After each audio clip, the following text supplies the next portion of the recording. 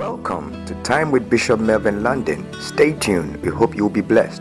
There is a salt between. There's this English adage they say that he has eaten of my salt. What it means is that he has been a partaker of my generosity. He has been a partaker of dining together with me, and we have cemented our relationship by eating together. And let me tell you what bonds you together. It is the commodity of salt. It is the item of salt. It is the emblem of salt.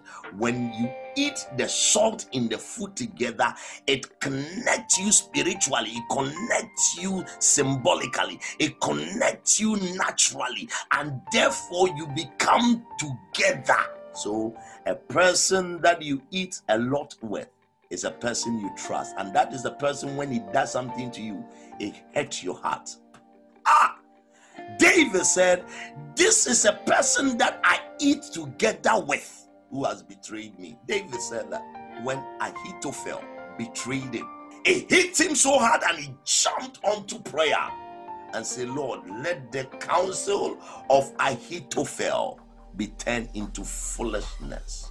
A man I eat together with, a man I dine together with, I could not estimate he can do any evil or ill against my life. Oh, I feel like somebody is being blessed.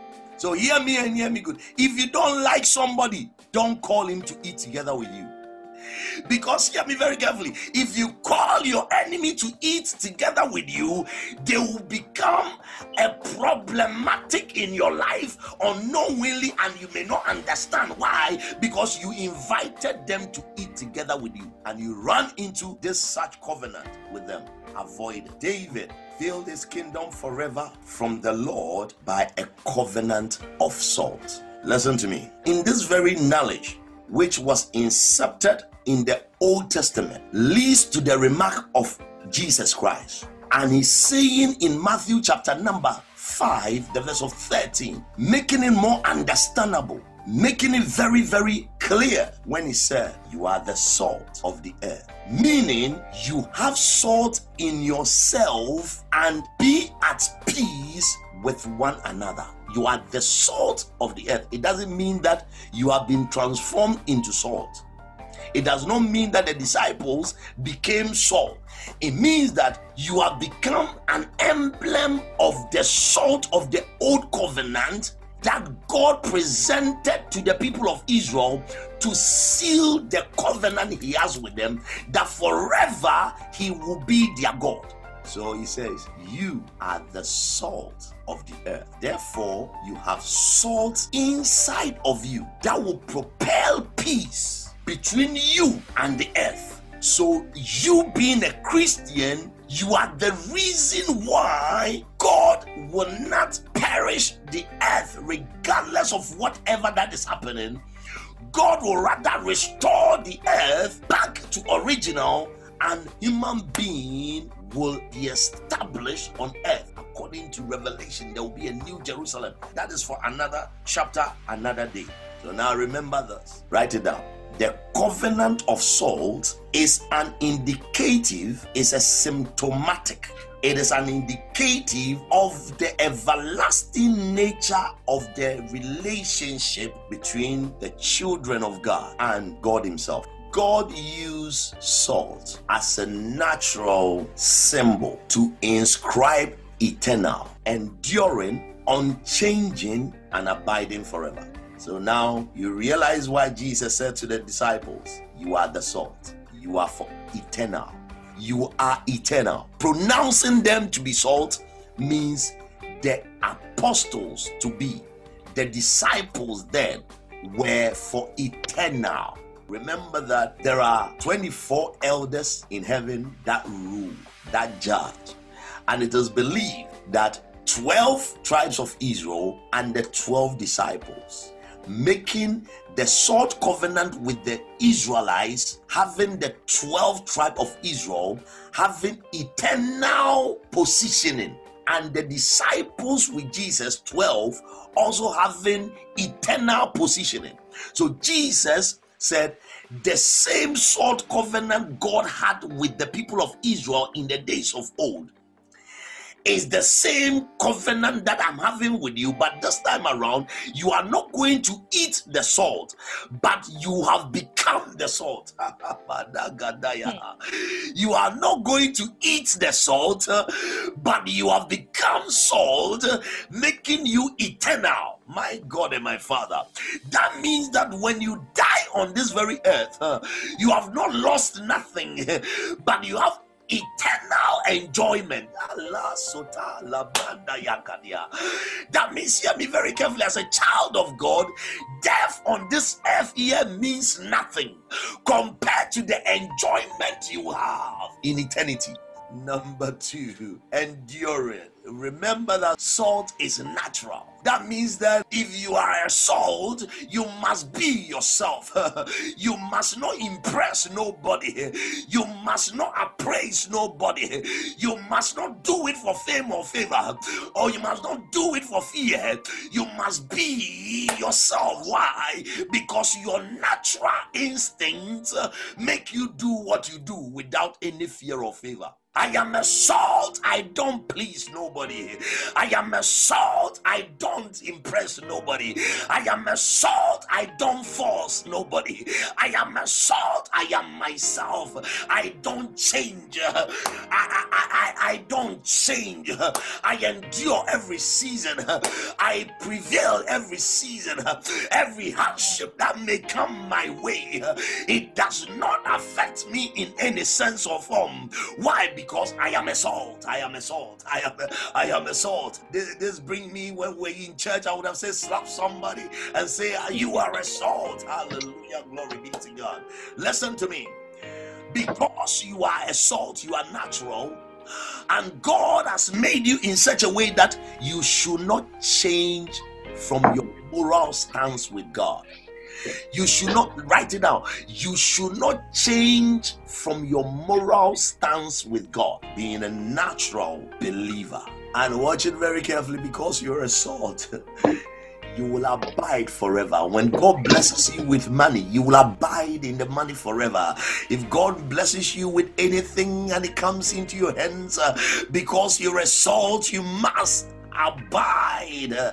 When you understand these things, it is so beautiful why Jesus wants every one of his disciples to be productive. You can only be productive if you're a salt. All salt covenant becomes eternal and eternally abiding for every kingdom citizen.